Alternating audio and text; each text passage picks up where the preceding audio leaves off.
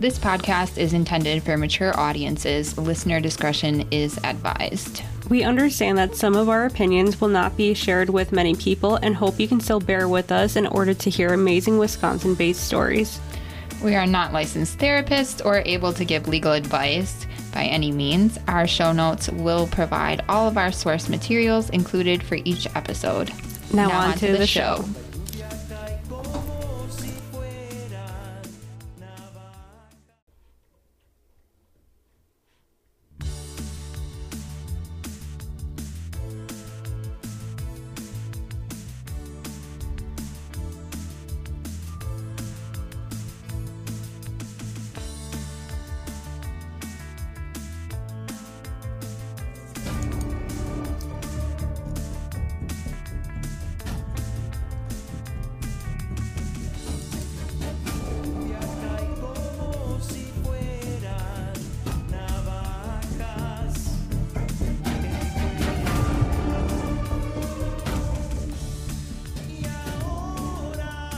Welcome back to All the Sins of Wisconsin. I'm Fallon, and I am here with Mims. How are you? I am way better than last week. I remember me having mental breakdowns last week and talking about it. So I'm better now. I'm good. That's good. Yeah. You had a good week? Yeah. I'm in the process of moving right now, so it's kind of been really hectic and all over the place, but it's been good. I've been just keeping to myself with the moving and watching a lot of Harry Potter. Really? Yeah, I don't know what possessed Jake and I to just be like, let's just watch Harry Potter. But I haven't really watched the first few, and he didn't watch the last few, so we were both not fully involved in the Potter world, and so we watched everything, all of it now. That's cute. Yeah. That's a good distraction too. It was. What about you? How are you doing? I'm really good. I had a good week. Yeah. That's good. Had a fun party. Yeah, it was a lot of fun. Thanks. A lot of sparkles. Lots of sparkles. And glitter. I'm a sparkly person. You are, yeah. I'm either or. I'm 100% goth or I'm 100% glitter. There's no in between. I've seen that a lot with people that are really goth and then also wear hot pink or pink at all times. So it's yeah, those are, yeah, I it's pink or black. Yeah, all the time. Mm-hmm. Yeah, that's all I do. I'm mostly black, I feel like. Yeah, I'm not pink. I usually wear black too, but then if I want to be extra, then I wear pink. Yeah. I went on a field trip yesterday to Bubbles. I learned how to live off the grid. Oh, that's fun. So whenever we're ready for that. I've been ready for it, so I know how to make my own grid now. What do you mean? Explain. They have a microgrid there. Oh, Did you really? know Bubbles Nature Preserve? They have their own grid. They don't get electricity from the city. Oh, They have their own electricity. That's actually pretty cool. From solar panels and Tesla batteries. My husband was placed there from where he's an electrician, so I actually did know that now that you are saying that. So that is really he helped cool. do that? Mm-hmm. Yeah. So he knows how to make us our own grid. Yes, he does. Awesome. Yeah. We might need his skills one day. I think we must keep him to for do that. the zombie apocalypse days. Yeah, I think he's got to come with us. Yeah, we need his skills. I'm sure he's gonna love that. That's what we wanted. Right? Your purpose is for survival only. Just kidding. I love you very much. And I love that he loves my music. Yeah. Right. It was so funny because I brought him to Fallon's birthday party and he was just getting down to her nasty rap, all in rap mode, and he was just bumping to it hard, and I love seeing it. It was a good look for him. I liked it. And for reference, he's a super white guy, so it was really cute to watch. He was like, I like this song. I was like, really? And then I noticed he knew the words. I am really shocked by this development, and I really enjoy it. Yeah, he is. He gets down for sure. I like it. Yeah. All right. Do we have anything? I have one true crime thing. Mm-hmm. Okay, so are you familiar with the Delphi murders? The murders of Liberty German and Abigail Williams? I don't think so. Okay, there were two kids. They were walking through the woods on this trail, and they were kidnapped and murdered in broad daylight. Oh, wait, was this recently? No, this was like 2017, I believe. Okay. And it was in Indiana. Okay. So it's this crazy thing. One of the girls made a video on Snapchat of like in her pocket so they could hear the guy talking, saying down the hill. Oh, yes. I do know this one. Okay. Yeah, that was really creepy because I heard that clip of down the hill and I'm like, no. So the Indiana police released what they called an update this week, and they said they need to know anyone who had contact with a Snapchat account called Anthony_shots. And this account apparently stole pictures of a young male model and used these pictures to talk to young girls. So use this account to talk to young girls. So it looked like a blonde, like 18, 19-year-old, like muscular, like a cute blonde surfer kind of vibe. Sure. And they said they know that is not the actual person. They've found that person. They've been in contact with that person. So the person pictured is not a suspect. But there's something going on with this Snapchat account that they are trying to figure out who is behind it. I'm glad that they're getting somewhere. Like, that's a big step forward. Yeah. I think they've probably had this information, but now they're like, we need the public's help. So if anybody knows anybody that had contact with the Anthony_shots account on Snapchat, the girls' families said, even if all it was like a, hey, how are you, anything, let the Indiana police know about it. Okay. So I don't know, because I don't know if that was just in Indiana he was talking to people, or... I feel like it wouldn't have just been in Indiana. Right. I agree. Okay. Yeah. So that's what I got. Okay. So we were just talking about the, which we kind of laughed at. I've laughed about this a lot. Yeah. The Christmas tree burning in New York in Manhattan. That just happened. Fox News reported on it about a day ago. I think it happened a day ago now that I'm reading this. I think it was Wednesday. What day is it? It is Friday. I think it was Wednesday. Oh, okay. I'm just looking it over quick. It's there wasn't really much of an intention stated. And I did find it funny that what he was quoted to say on why he did it was, I have been thinking about lighting the tree on fire all day. And it's like, I don't know who just thinks about sitting around and burning a Christmas tree, but I mean... I want to know if it was the Christmas tree that was the problem, or the fact that it was the Fox News Christmas tree that was the problem. Oh, yeah.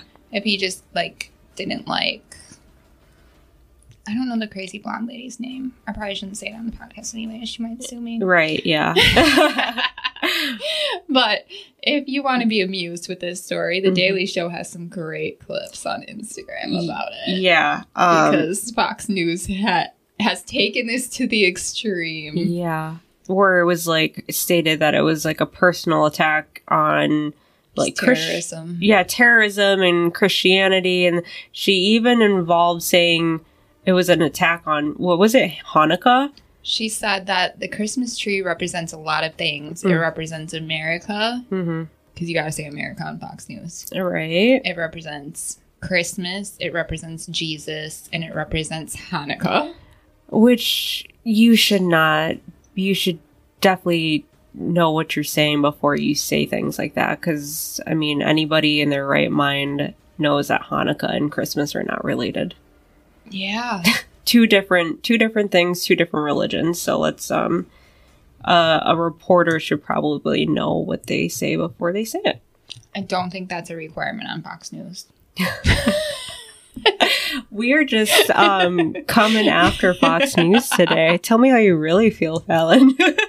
I watch it for comedy sometimes. Oh. I'm not a big fan of mainstream media in general. Yeah. But So the guy was arrested. His name was, or is Craig Tamanaha. And yeah, that was the reason he gave, in the court of why he, set the Christmas tree on fire. So we'll see how that all goes down. They are rebuilding the Christmas tree.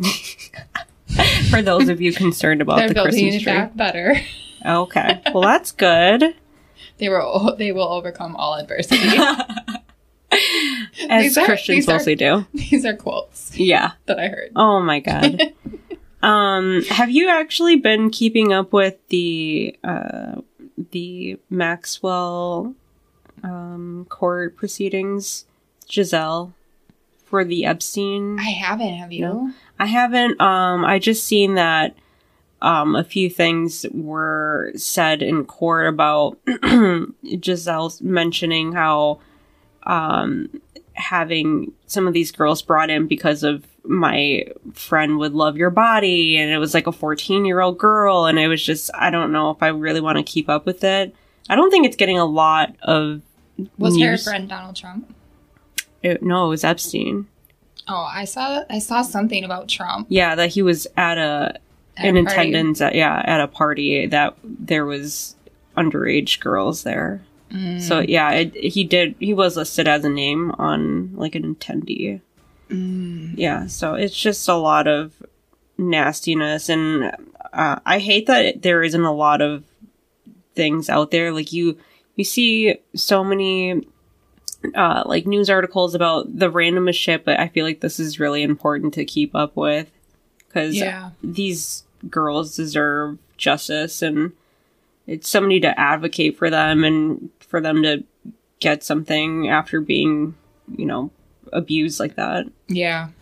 And they probably think that they would have never gotten any sort of justice because of how, wealthy this guy is and how, like, connected he is. So I'm hoping that it all pans out for these victims. Yeah, I hope so, too. And I hope she's honest about everything. Just tell them everything. Yeah.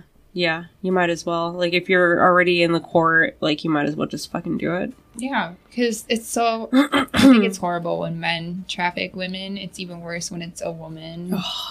Like... Right. You make these girls trust you because you're an older, like, look like you're respectable. Yeah. You have, like, a nice lifestyle. Yeah. And you just con them into... And you think that women wouldn't do that to another woman? Like, we are targeted by so many people, and mostly men, so we gotta watch out for men. But I almost feel like we shouldn't even have to watch out for women because they're supposed to be, like, on our side. That's how I feel, but I know I know it's not how it is. In an ideal world, it would be like that. Mm-hmm. Yeah. I always feel like it's, like, worse when it's a woman that does it. Absolutely. Whenever I see, like, that a woman was involved with, any sort of abuse like this, I'm just like, for some reason, it just, I look more at the woman because I expect it from men. Men are disgusting. And that's what they do, but, like, I don't know. I don't expect it from women, but I know they do it, so. Yeah. I remembered one more thing. Okay. I saw something about the parents of that boy that did the shooting in Oxford, Michigan. His parents got, like, a high-priced paid attorney and left him with a public defender. Ooh. That's... I don't understand that. I don't either. Thought that was very curious. Yeah, that is curious. Yeah. Oh. Okay. That whole case is scary. Made me not want to send my kids to school. Yeah. I've been hearing a lot that there's, shooting attempts or, like, threats in schools in Wisconsin nowadays. Yeah, there is. There has been. There has been in Appleton this year. It's sick. And, like, where are these little kids getting these guns? And, like, why are they doing this? Is, like... Because my husband, his coworker had to pull his kids from school. I don't know where they go to school. Mm-hmm. And it was because on one of the kids' Snapchats, he had a gun in his hand and he had, like, a mask on, and he was like, whoever is going to school better not, or whatever. Something along those lines. But I'm just like, I don't get it. I think that was the one that I know about. Okay. I think so. Okay. Because there was one at the middle school. And they were locked down for a good majority of the day. They all had to get searched. Oh, shit. Their bags had to get searched. They were like on full lockdown. So my daughter had texted me like, I hate this. Like, kids should not feel unsafe like this. And then I'm just like sitting at home all day because I live right by the school. Like, in case something happens, it's gotta be right there. I can't imagine how you feel when things like that happen. Yeah. I can't relate because I don't have kids, so. One time when my oldest son was in middle school, there was an active shooter threat at his school. Mm-hmm. And it was the scariest thing. Oh, so they actually knew that it was happening? No, they thought it was. Oh, okay. So I went to my baby son, my youngest. He was 4 at the time. I went to pick him up from 4K. And his teacher had like this ghostly look on her face. And I was like, what's going on? Yeah, what's going on? And she said, you haven't heard? And I said, no. And she said, there's an active shooter at Benjamin Franklin, the middle school in Stevens Point. And I was like, what? Yeah. And I raced over there, and all the parents were outside. Oh, God. And Junior was puking. Oh, no. I was panicking. Yeah. All these parents were panicking. Yeah. Like, at least I'm a calm panicker. Like, nobody would know. Yeah. Other parents were visibly panicking. Oh, my God. But they had to clear all the kids out of the school, like, with a SWAT team, evacuate them to their secret location. Like, that's so traumatic. Go and check them all out. Yeah. And this was like a 4 or 5 hour process. Oh, shit. And then afterwards, they said that somebody just hit the alarm. Okay. Like there's an active shooter alarm? Yeah. There's an active shooter alarm. Okay. In all schools. Oh, okay. Because that's the world we live in. Yeah, that's horrific. I hate that kids have to go through this. But the kids believed there was a threat. Oh. Because of the way that they were cleared out of the building. Yeah. The news reported that they knew an hour before that it was an error in the alarm. What? So we never found out. Okay. Like, that seems very suspect. Yeah. But that was so scary. Yeah, I don't even know. I feel like I'd be one of those people that just really panics and would make it even more like stressful for people. Cause I don't know. I'm not a calm panicker. No, I cry. That's okay. I just can't contain it. Oh, I get super calm in intense situations. Oh, I would love that. I feel like a lot of people that have gone through some like trauma have had that, like, that's how they react. Mm-hmm. And I've gone through some shit too, but I still like sweat and cry and want to like just do the most. Yeah. I didn't get that quality of being calm. No. I did. That's why I always think when people like call 911 and people judge them, they're like, they're way too calm. They had to be involved. I'm like, no, because that's how I would be. Right. Yeah. That's why you can never judge on how people react on situations because, you know, there's some people like how you just said you were like calm and waiting for something to happen. And then there's other parents that are like probably just like screaming and crying and shit. Yeah. They had to keep getting like pushed away from like the barricades and it's just not helpful. Yeah. Yeah. Yeah. It's understandable, but not helpful. Yeah, exactly. Yeah. It's scary. It's a scary world we live in. It is. Okay. Now we're going to tell you some stories. Yeah. So you could be more scared. Oh. Well, that's why you're here, right? We're just like the scary ladies that give you nightmares. We're cute though. Yeah, we are. Okay, so let's start. Okay. I'm doing our very first Sinner Tale. This email was sent to us by our very first sinner, written an email detailing their personal true crime story. So I'm going to start off with the Sinner Tale email and then go into the information that I found. Awesome. Okay. So I don't think they didn't say that I couldn't use the name. Should I not, do you think? I think first names should be okay, right? Sure. So it says, Dear Fallon and Mims, my friend Rave, which is very pretty, discovered your podcast in October and we love it. She is from Wapaka and I'm from Winneconne. We met in Appleton at Fox Valley Tech and I also went there too. So go Tech. Woo! In 1990, and have been friends ever since. We wanted to, that's really cute. It is. We wanted to let you know that we've been enjoying your podcast and we love hearing all the creepy stories from our beloved home state. We also have a story request. Have you ever heard of Naomi Ware and her daughter Antonia from Ripon? Many, many years ago, my mother ran a kennel and grooming business. She also raised dogs and was involved in the Oshkosh Kennel Club. I love your mom because that's like my dream job. I just love dogs, so good for her. Enter Naomi Ware and her daughter Antonia, aka Tony. I asked my mother about them the other day and she could not recall if she knew Naomi through the kennel club or if she was a client of my mother's, but more than likely Naomi was both. My mom also thinks that Naomi also may have raised and bred dogs. A few times when I was about 9 to 11 years old, Naomi would visit our home with Tony. I recall one time after their visit, my mother told us that Naomi had proudly told my mother that she had taken away Christmas because Tony had misbehaved in some way. I remember this upsetting my mother and her lamenting about what an 8-year-old could have possibly done. What could have happened that was so horrible that her mother took away Christmas? No tree, no gifts, no lights, no treats, no love. I don't recall many interactions with them, but the few, maybe 3 times they came to our house, I was uncomfortable. I didn't go to school with Tony. She was a little younger than me, and I just really didn't know her. In light of what I know now, I wish we would have done something.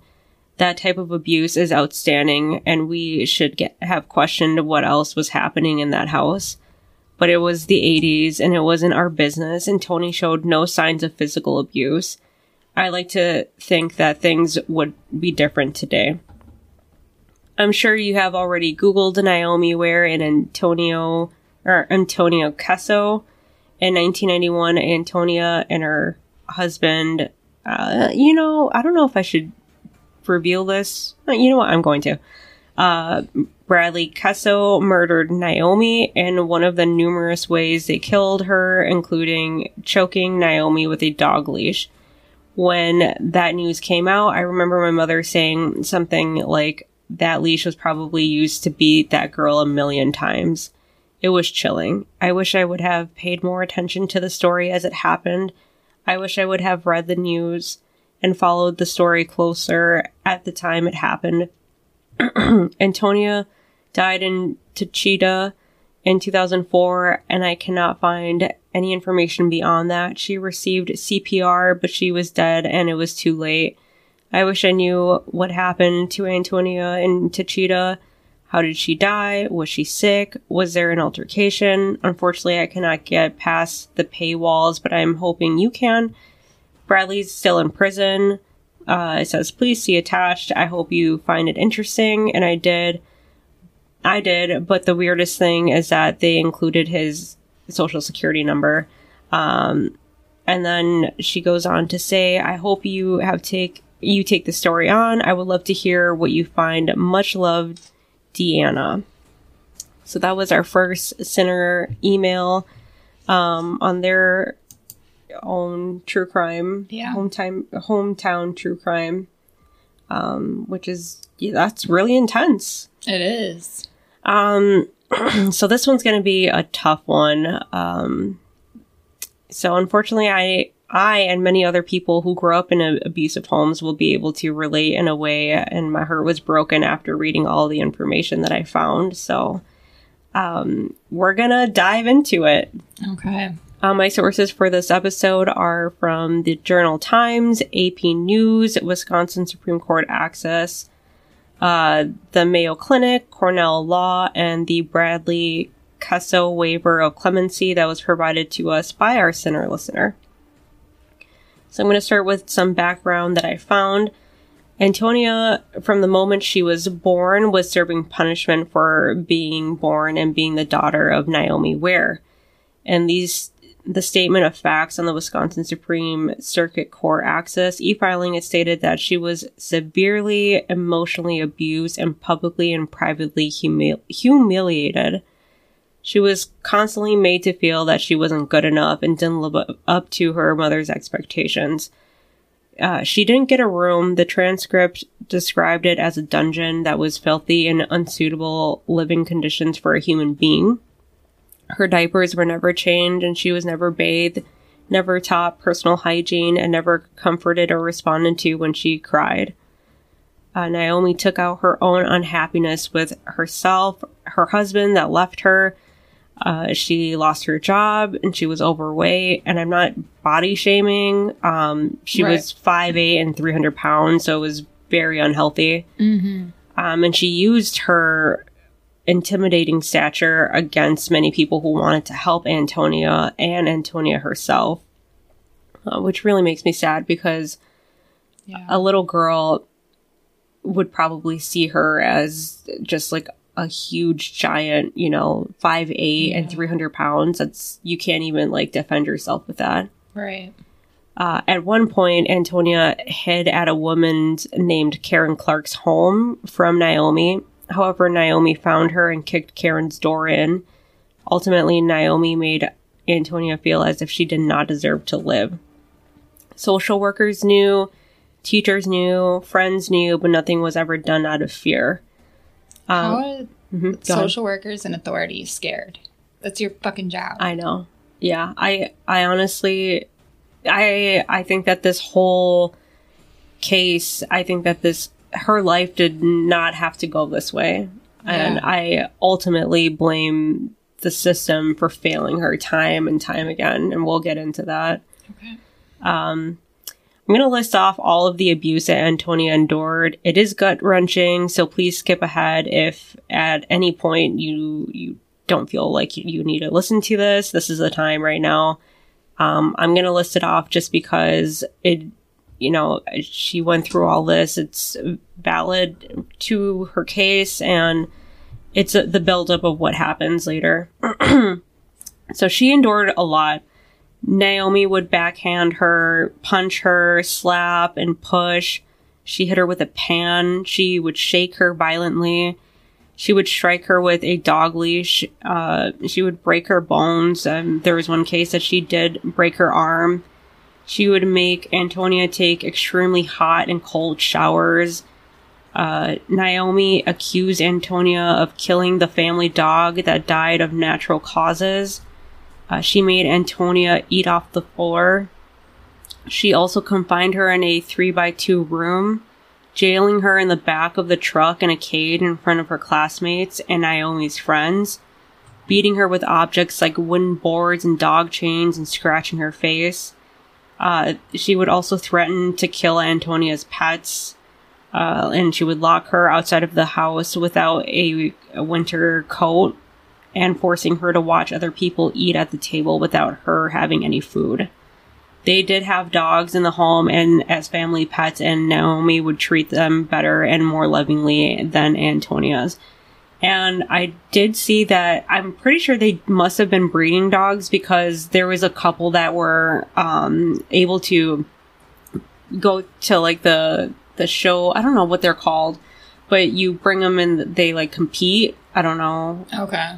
And Naomi would cut like the dog's hairs really like funky and short, and so that her did I say Antonia? I'm sorry. I meant Naomi would cut the hair really short and funky, so that the dogs wouldn't be able to compete, and that was like soul crushing for Antonia. So Antonia would be covered in welts, burns, black eyes, bruises and scratches, and mental and emotional scars. Antonia developed Tourette syndrome, which is a nervous system disorder involving repetitive movements or unwanted sounds. It starts in childhood and it has no cure, but it is treatable. I didn't know that it had no cure until this. No. So what she would do was bark. She would bark like while interacting with people. She would bark by herself, which makes me even more sad. Yeah, that is so sad. 'Cause it's probably, like, She was- somewhere in her subconscious, like, my mom likes the dogs and she doesn't like me. I more went towards I am like a dog, or like I am treated yeah. like a dog, you know. Yeah. I'm almost thinking that maybe she was leashed at one point. I mean, she was in kennels, true. so I'm Yeah. almost thinking it was because of that. I don't know for Or sure. maybe she could only communicate with the dogs. Oh my god. That makes me sick. Antonia attempted to run away several times and did attempt to commit suicide. She sought help from social workers, but the system failed her, as I mentioned before. Naomi told the court that Antonia needed residential treatment and went through 16 professionals before finding one that would label her as bipolar. So she was just trying to get her to be known as if she was like defective in some way. So Yeah. Naomi's goal was to get Antonia institutionalized, as she claimed she was crazy. Luckily, social workers disagreed with the diagnosis and removed her from all of the medications, and was removed from her so-called home and granted 1 month to live a normal life in foster care, on the condition she would get grades to A's and B's, and she was failing. And that was, she was going to be there for a month and then see how that went, and then see if she could continue being there if she got her grades up. I don't know why that was like That's so weird. yeah, like a like Like you have to earn your right to not be abused. Exactly. Yeah, I didn't think that was right at all. Unfortunately, Naomi convinced, or maybe even forced, Antonia to return home against the recommendation of the Department of Social Services. For 19 years, Naomi tortured her only daughter and had no consequences in the court of law or in general. And because of this, a murder was created. Which is really sad, because Yeah. and no child deserves to be treated this way, and I don't blame her for hating her mother. Like, I don't blame her at No. all. And kids don't ask to be here. That's your choice. Yeah. Don't have kids if you're gonna treat them like garbage. Right. Put them up for adoption if you really don't want to be a mother or a father or whatever, but Yeah. don't make it so... Especially when people are taking her and you're forcing her to come back. Yeah. For what? I didn't get that. I think maybe she enjoyed it. She enjoyed so. being such a horrible monster to her, and she didn't want to lose that maybe grip on her. Yeah. I don't know. I can't relate, so I don't understand it. Me either.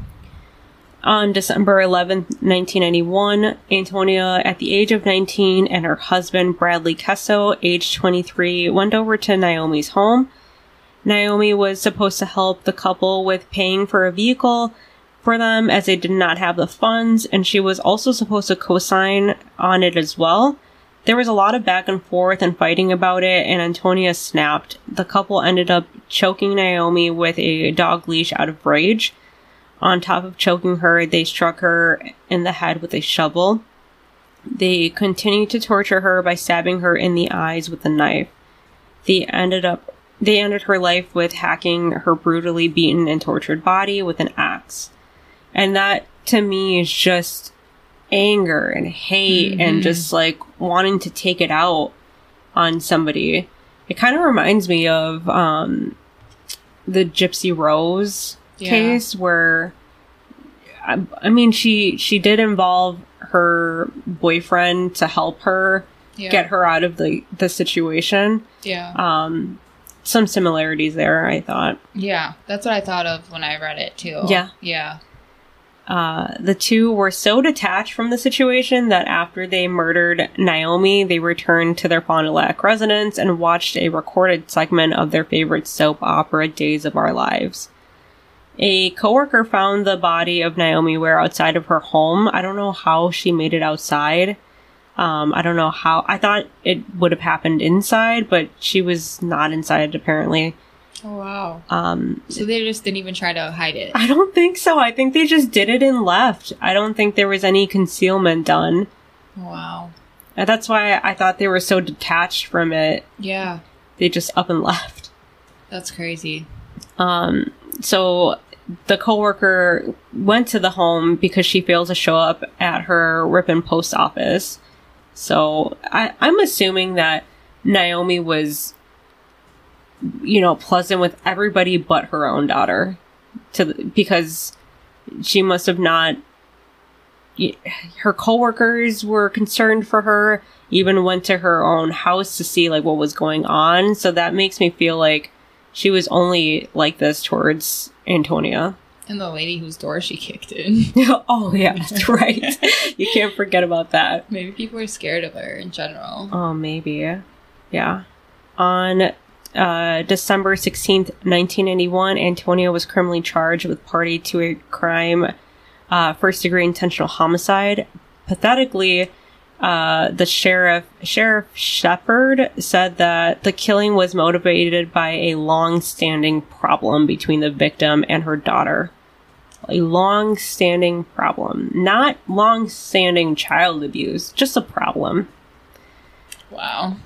The coroner, Susan Casper, conducted a preliminary autopsy report and found Naomi had been weakened by the strangulation and then killed by several blows to the head with a small axe. So I'm assuming that she lived through it all, like even the stabbing to the eyes. Wow.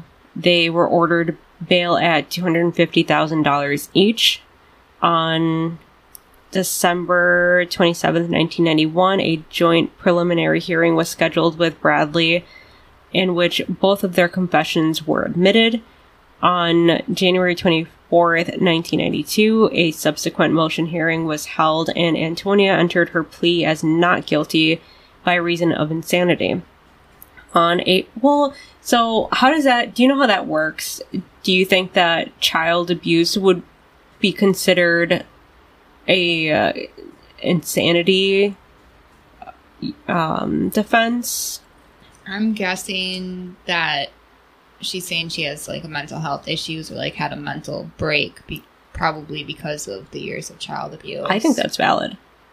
Not that too. I don't think that anybody should just go around killing people because of what they go through, but I get it. Yeah. On April 13th, 1992, during a motion hearing, Antonia then modified her plea to not guilty and withdrew her insanity defense. Another motion hearing was held on August 4th, 1992. Antonia's defense attorney motioned to suppress the statements of her husband based on the confrontation clause found in the Sixth Amendment that states that in all criminal prosecutions, a witness or the accused shall enjoy the right to be confronted with the witnesses against him. That motion was denied. Her jury trial started on August 17th, 1992 through August 24th, 1992. The jury then passed a guilty verdict. During the 7-day trial, jurors were told Mrs. Casso and her mother quarreled over money. Public defenders William Ruddert and Mary Wolfe used the strategy of Naomi being an abusive mother and that the crime stemmed from that. For the prosecutors to play it as it was rooted in money is laughable, and just right. I can't believe that even stood. I don't understand that. It's always about who tells a better story. Yeah, that sucks. Yeah. On September 23rd, 1992, Antonia appeared for her sentencing hearing. She was sentenced to life imprisonment without parole, eligibility for 50 years. Even though the judge found that she was indeed abused, that didn't matter. After her sentencing, Antonia filed a notice of intent to pursue post-conviction relief with a post-conviction motion, which was denied. On September 23rd, 1992, State versus Antonia Casso case commenced in the Wisconsin Supreme Court. Both Antonia and her husband Bradley blamed each other for the initiation of the attack.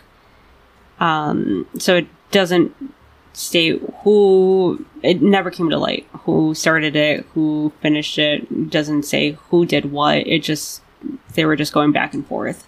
Yeah. On December 21st, 1st, 1993, Antonia appealed the sentence based off of 4 arguments, and I'm going to read them off the document so that it's all directly quoted from Antonia's defendant appellate brief. So the first one is the trial court violated her constitutional right to confrontation by admitting co-defendant Bradley's videotaped confession into evidence, and that this was an legal error and it was harmful to her case. Secondly, due process rights were violated when the court limited the number of witnesses that could testify to specific incidents of abuse outright. I don't know why that would have not been okay to do in this case. They're probably like, well, it's just repetitious. Oh, you think? That would be my guess. I don't really know. I feel like the more that... I don't agree, but I would think... The more that supports the case, the more that it should... I mean, it should be admitted. Right. They just don't want people to say the same things over and over and over. Not valid in my eyes. No. Okay, number 3. The current definition of adequate provocation? Why can't I say that word? Provocation does not adequately protect the constitutional rights of an abused child. And lastly, the appellant's statutory rights and constitutional rights were violated when the trial court failed to advance her parole eligibility date on the basis that new factors were required. Ultimately, Antonia was ordered by Judge Henry Boosley to stay imprisoned until the year of 2042 before becoming eligible for parole. It was the same term given earlier that year to her husband Bradley Kesso. So, and then in the email, it does state that she did die in Tuchita. I honestly did not find anything about her death either, so I couldn't come up with any additional information about that. I am going to read a part of the clemency request by Bradley Kesso. Let me just pull it up here. It was a lot of, this is about 5 pages here. So, he states, I was discharged from the Marine Corps per medical reasons and was unable to fulfill my 4-year obligation. I later found out I could have had surgery, but the naval doctors chose not to tell me this. I was angry and bitter, and I let it grow inside of me. When I met my wife, she liked my anger and she fed it. She would instigate situations that would end up in me getting into fights. She used my anger to settle a score with her mom. She kept telling me how her mom abused her as a child, knowing I strongly dislike those who harm children. Naomi, the victim, tried to control all aspects of our life, further making me angry towards her. On December 11th, 1991, my wife Antonia and Naomi were arguing over the phone. I had had enough and I went to Naomi's home to confront her. I made the mistake of allowing Antonia to come along. I discussed with Naomi my need for her to give us space to make our own mistakes, and she seemed to understand. As we were getting ready to leave, my wife instigated an argument with Naomi, and Naomi threw a hot pan at my wife. I lost my control and my anger took over. For battery.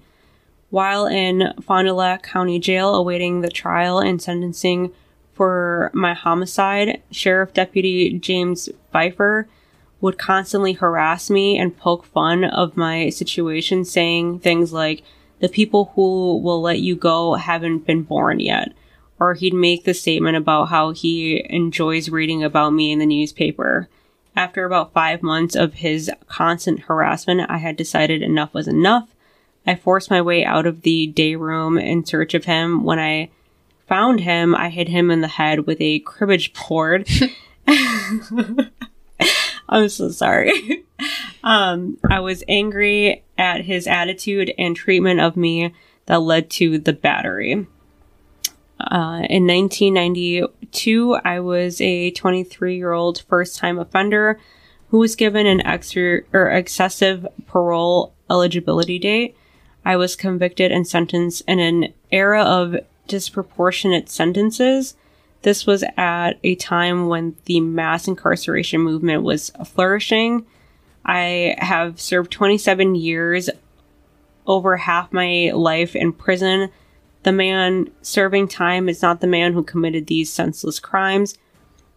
I took anger management to help me with my underlying anger issues, and since then I have not harmed anyone. Lastly, due to the current COVID-19 pandemic, I am seeking an early release. I have asthma and I am a high fatality risk. I'm sorry, this is really hard to read.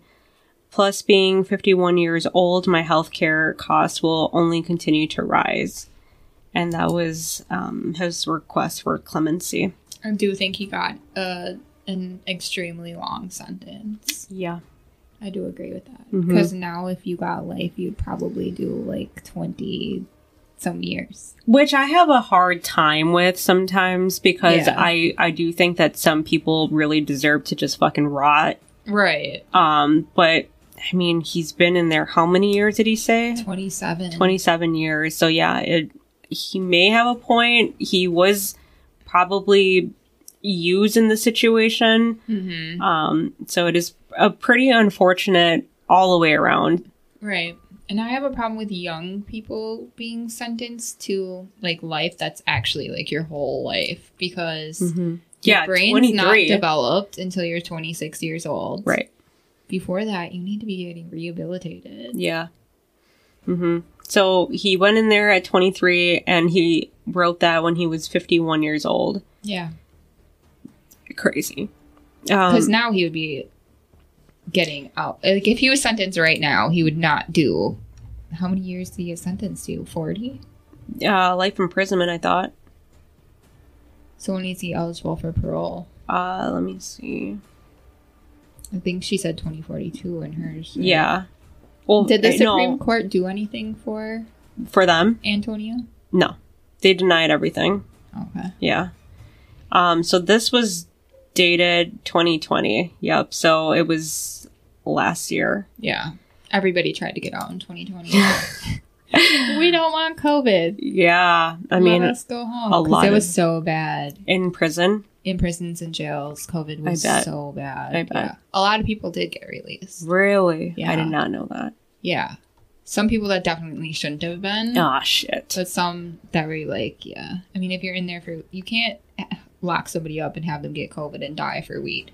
No. Yeah, that would not be okay. Yeah. So, unfortunately, not all stories have happy endings. The abuser died. The abused is currently incarcerated. Or, I'm sorry, she did pass away, but she was incarcerated. And then a man that was roped into it was now paying for this long stemming abuse and horrific life that somebody endured. And he was sympathetic and he was upset about it. So... yeah. He's now in prison for almost ever, so... yeah. My only hope is that maybe he gets rehabilitated. I wanted her to be able to heal herself. I don't know if that was done. That really makes me sad that she did pass away. And I hope that she came to terms with what she did and she, I don't know, forgave her mom, even though maybe she didn't deserve forgiveness, but it's mostly for you. Yeah. You forgive. It's not for the other person, it's for you. Right. So you don't have to carry it with you forever. Exactly. Yeah. Yeah. And I'm going to end this story with my own thoughts. As a woman who grew up in a home with constant child abuse, I know how hard it is to overcome those scars and that trauma and that emotional toll of being in survival mode 24/7. I'm here for anybody that needs to talk about it or, I don't know, needs some sort of support. And I know Fallon is always here. Yeah. And if you don't like kids and don't want kids, don't fucking have them. Seriously. That's my last bit. If you have a kid and you don't want it, give it to somebody else. Give it. Like it's a puppy. Give that baby away to somebody that will love them, because you don't have the right to fucking make them feel like they don't deserve to be born, even though you're the one who brought them here. Yeah. So.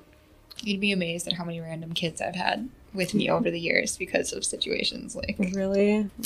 Yeah, you're that type of amazing person, though, that would. Thank you. Is I'm an a kid outlet. Magnet. I cannot relate to that at all. The kids love me. Yeah. So that was it. Thank you so much to our Center Tale submission. That was awesome. Yeah, it's really helpful because we don't know all the stories. No. Yeah. And then we can find stories, but if it's something that you guys know a little bit about and you want to hear more about, or it's something that's affected you personally, we would love to share it and dive into it. So, email us whatever hasn't affected you, or it's something that you know about. Yeah.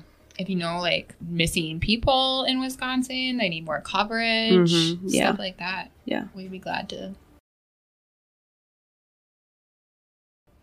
help you guys out. Absolutely. All right. Are you bringing us up or down, or where are we going? Sideways? Sideways. I'm good with that. I kind of need some sideways right now. So today I'm going to talk about the wrongful conviction of Shante Ott. I believe that's how you say his name. Okay. If it's not, maybe he will tell me. My sources came from Madison.com, the JSOnline.com, Fox 6 News. Oh, talking all this shit. I don't mind our local Fox News people. The Wisconsin people are okay. Yeah. It's the people with the tree. The headquarters people? The headquarters people. Yeah. I mean, our local people are just telling the same old local stories. Right, So we should probably clarify. I do not hate local media. No, there's no hate. Because all they do is, like, tell us stupid, happy stories and hide the news anyway. Yeah. Yep. It's always something, like, happy and cheerful. Or Aaron Rodgers on Wisconsin News. That's it. That's all we care about. Right. And so, on episode 6, Mims discussed the case of the Milwaukee's Northside Strangler, Walter Ellis. Yeah. So, in that episode, you talked about one of the victims, Jessica Payne, the 16-year-old runaway. Yes. And she was later tied to Walter Ellis. But today I'm going to talk about the case before they realized that he was the killer. I fucking love this already. Do you? Yeah. Awesome. I'm into it. So, in the spring of 1995, Jessica was struggling. Her parents had separated. She had missed more than half of the second semester of school, and she was getting into legal trouble. Sounds like she was just like a wild teen. Like, you can't tell me nothing kind of energy, which I understand. Yeah, I get it. I was also that girl. Yeah. I might still be, but... There's no judgment here. No judgment. So on August 26, 1995, Jessica Payne had actually spent the night in jail in South Milwaukee after getting into a fight. The next day she was released, and then she ran away from home. So her and her friend headed to a house on the north side of Milwaukee that was known for drugs and prostitution. And at some point during the evening, Jessica decided to leave this home, and she left without her friend. That's always a bad idea. I know. If you go somewhere with a friend, always leave with them, please. Yes. Even if you're a runaway, please don't be out here alone. Yeah, no. Because you just never know. Right.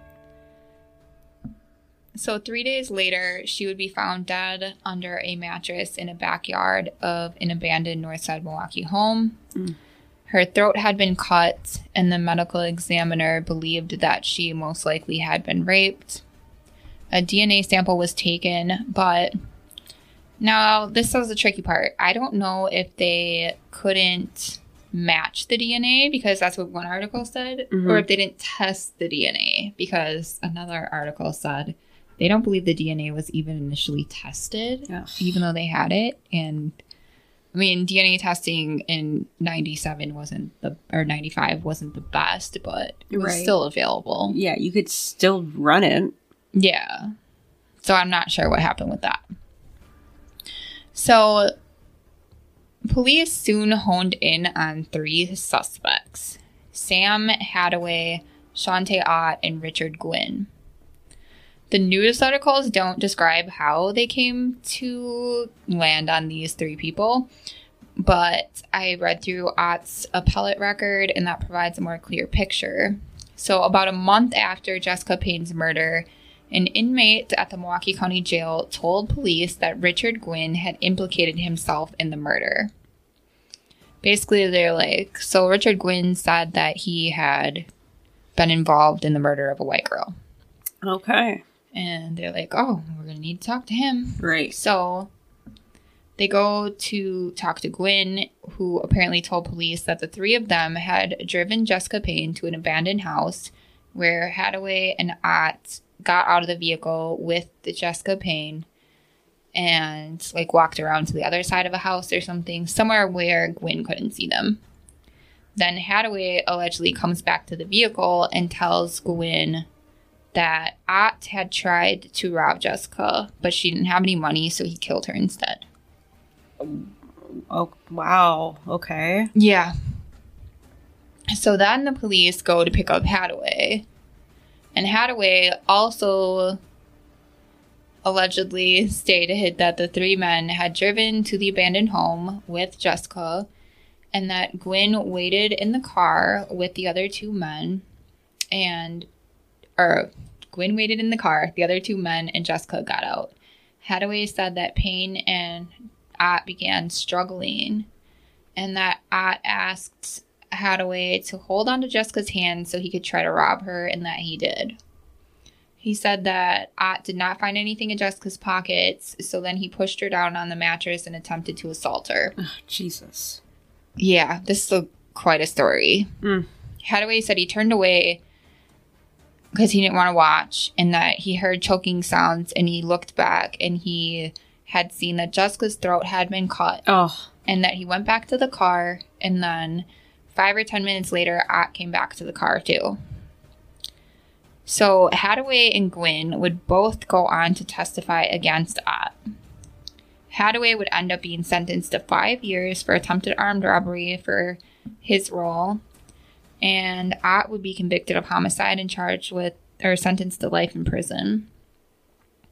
So not long after these convictions, Gwynn and Hadaway would go on to recant their statements, like almost immediately afterwards.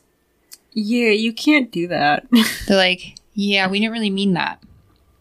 So Hadaway would later state that he was fed his story from police after being held in jail for days and threatened with life in prison himself. I wish, like, that wasn't something that did happen so that we could just say bullshit, you know? But we know that that does happen.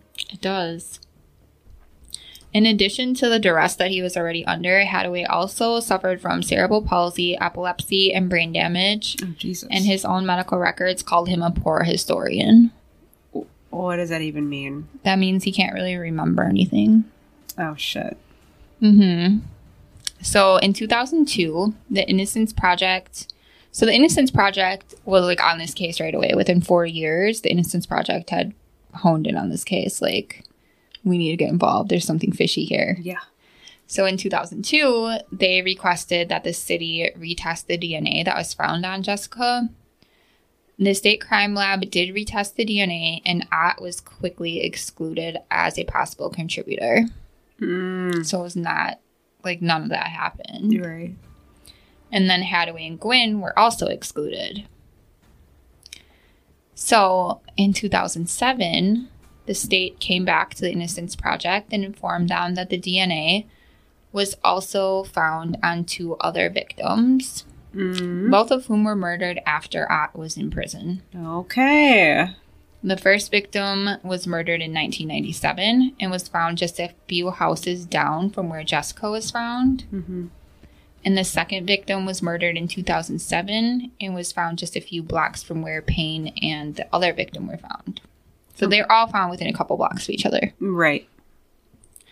So following the discovery of this information, Ott filed a motion for a new trial in the circuit court, and the judge, of course, denied the motion.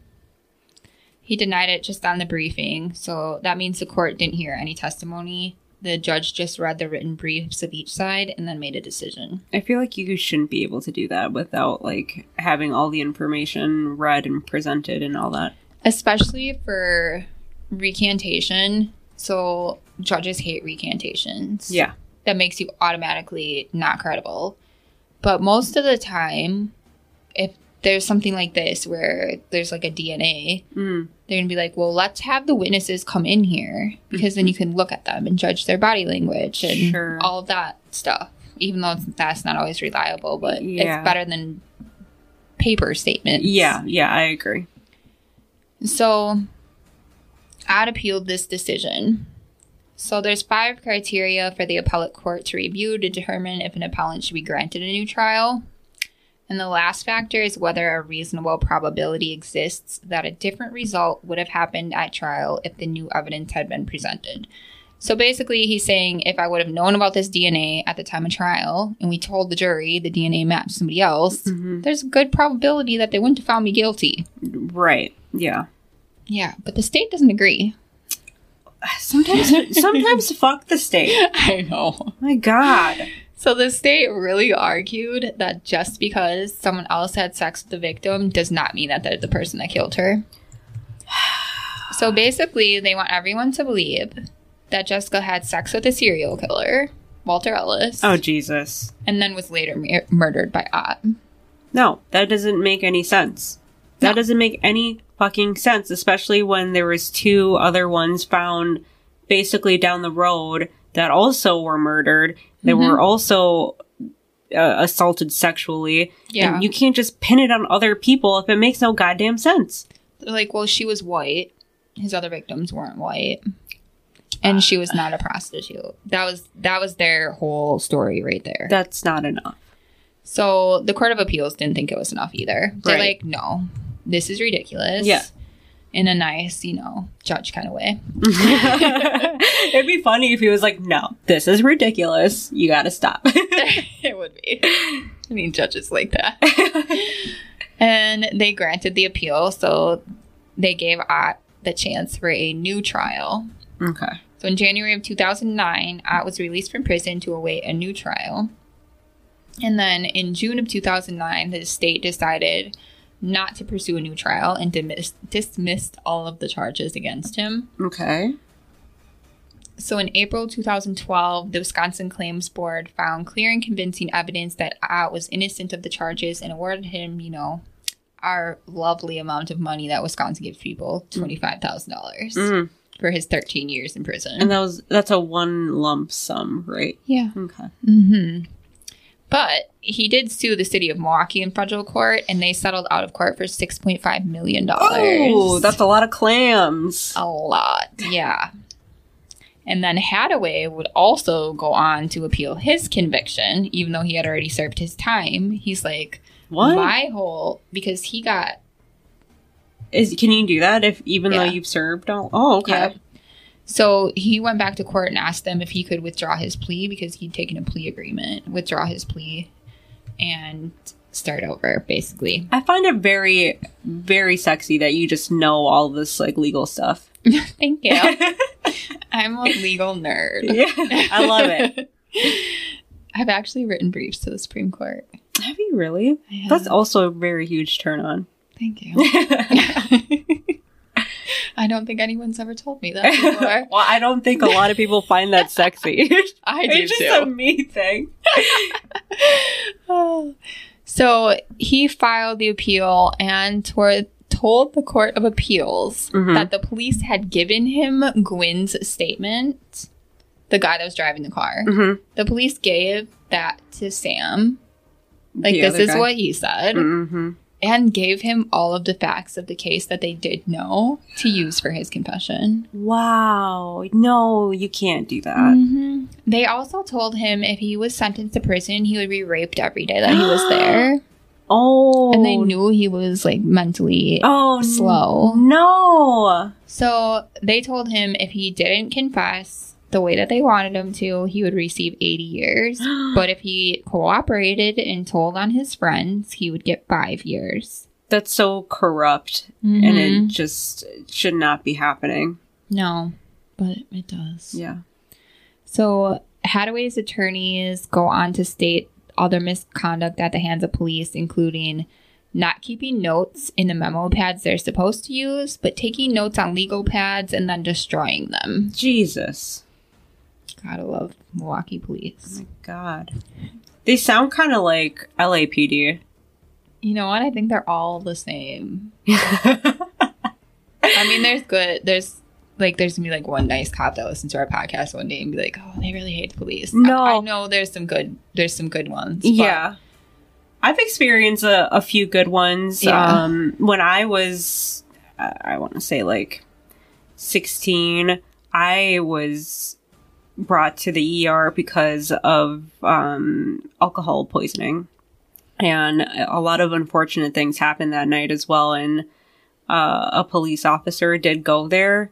And it was a girl's dad who I went to high school with, who was in the same grade as me. Mm-hmm. And he was like, I have a daughter that goes to the same school as you. And I'm like, I know her.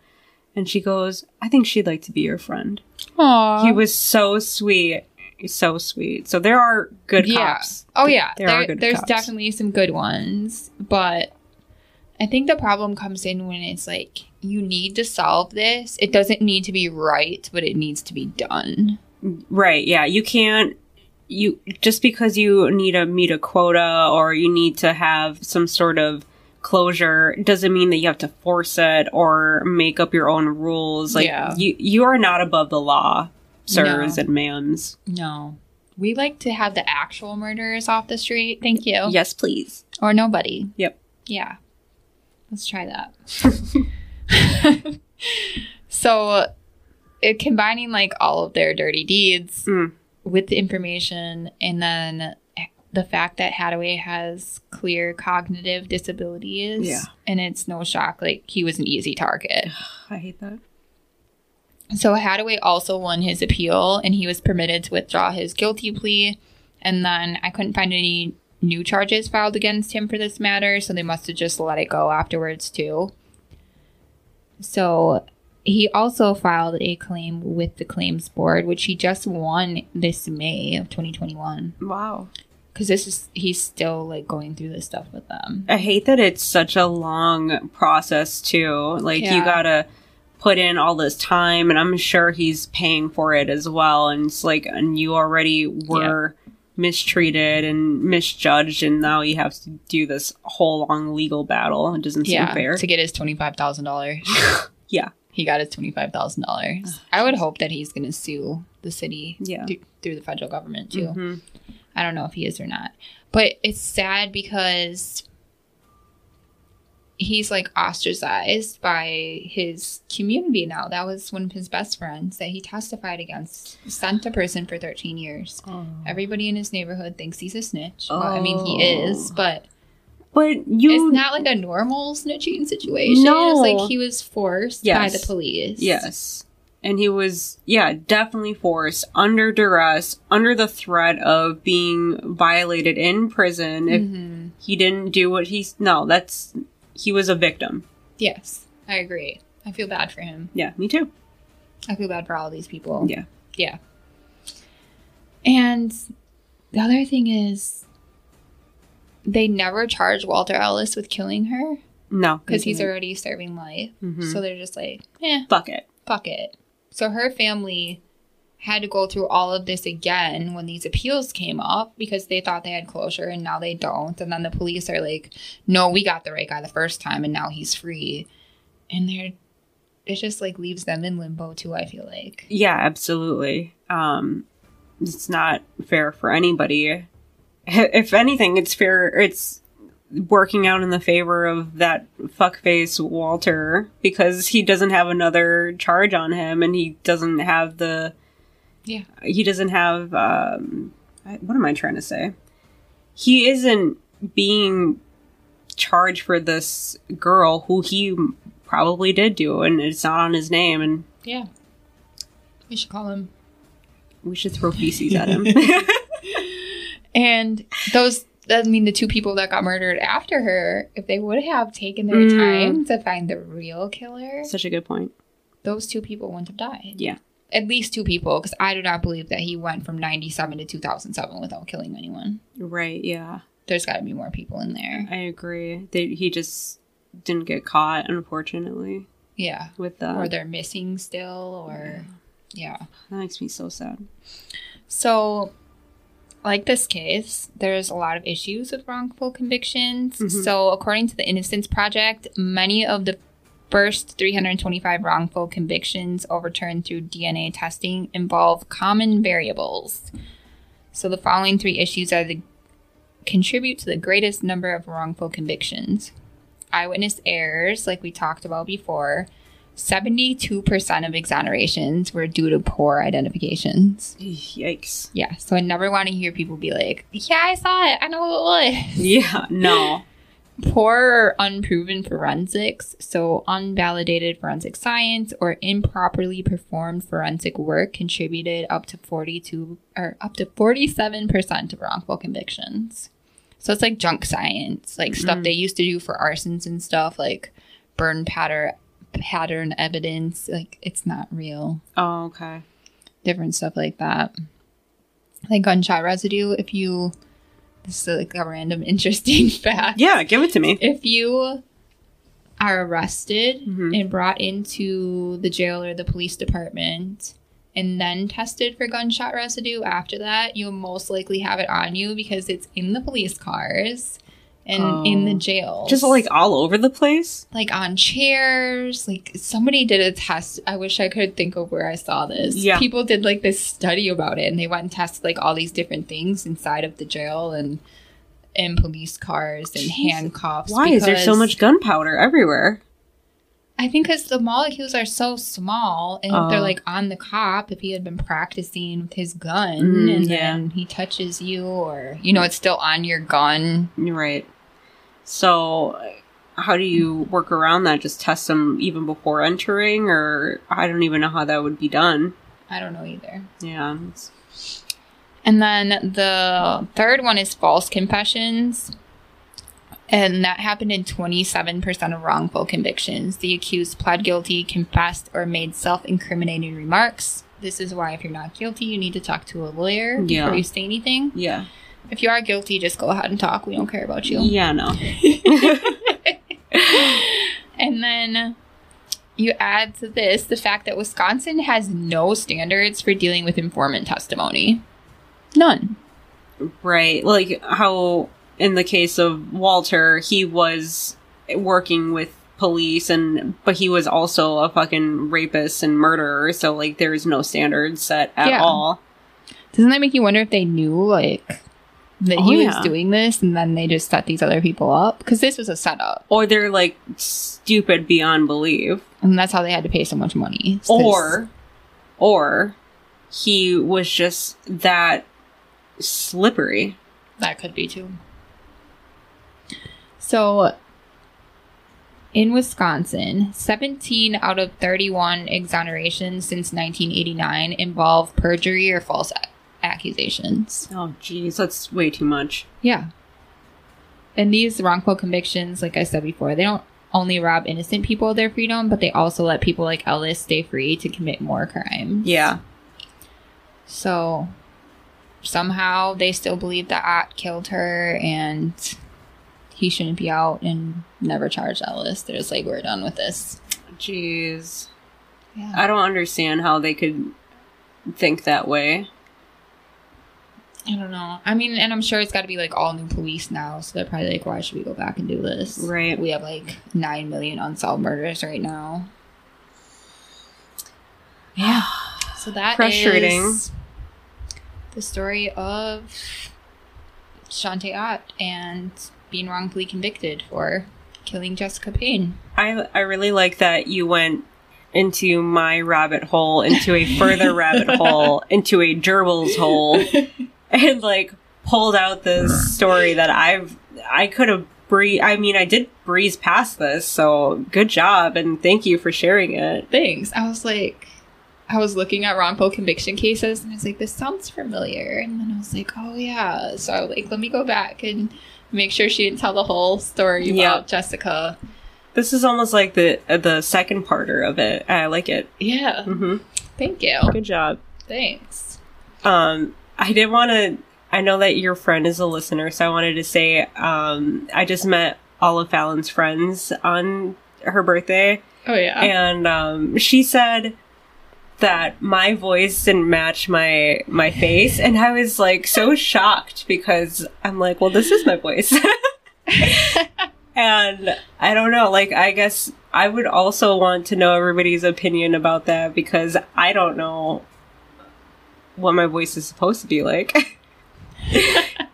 Do you try to picture people's face when you hear their voice? I actually used to think about that with, because I listen to Morbid.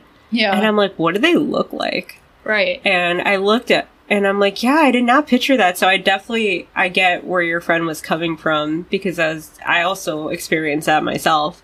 Yeah. I was the same way with Morbid too. Right? I did not picture them the way that they look. I was just like, should I have like a higher pitch voice?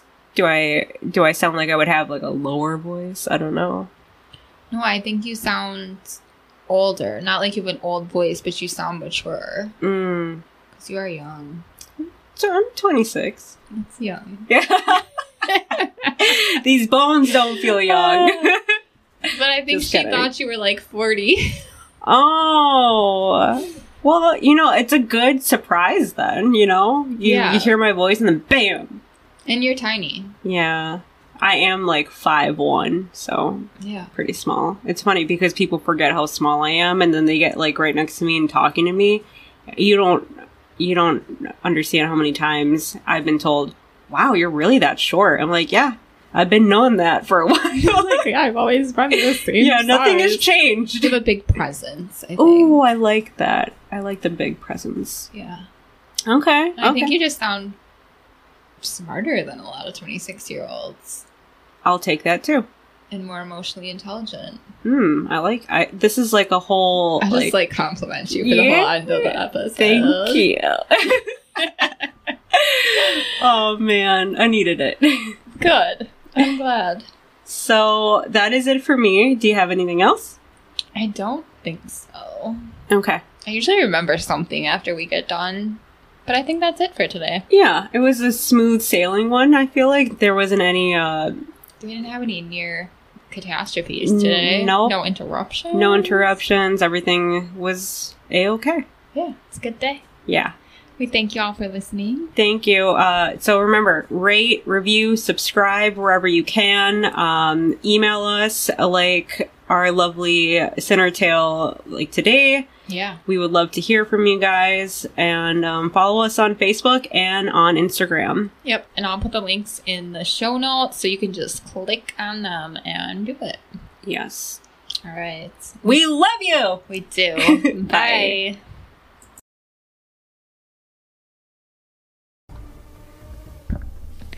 All the Sins of Wisconsin was written, recorded, edited, and produced by Fallon and Mims. Thank you so much to all of our listeners, supporters, friends, and family that continually allow us to do what we love. If you love our show as much as we love you, please give us a glowing rating and review. Follow us on Facebook and Instagram to see what we are up to, and email us your Sinner Tales at allthesinsofwi@gmail.com. Episodes of All the Sins of Wisconsin are available for free wherever you listen to podcasts. And don't forget, we love you.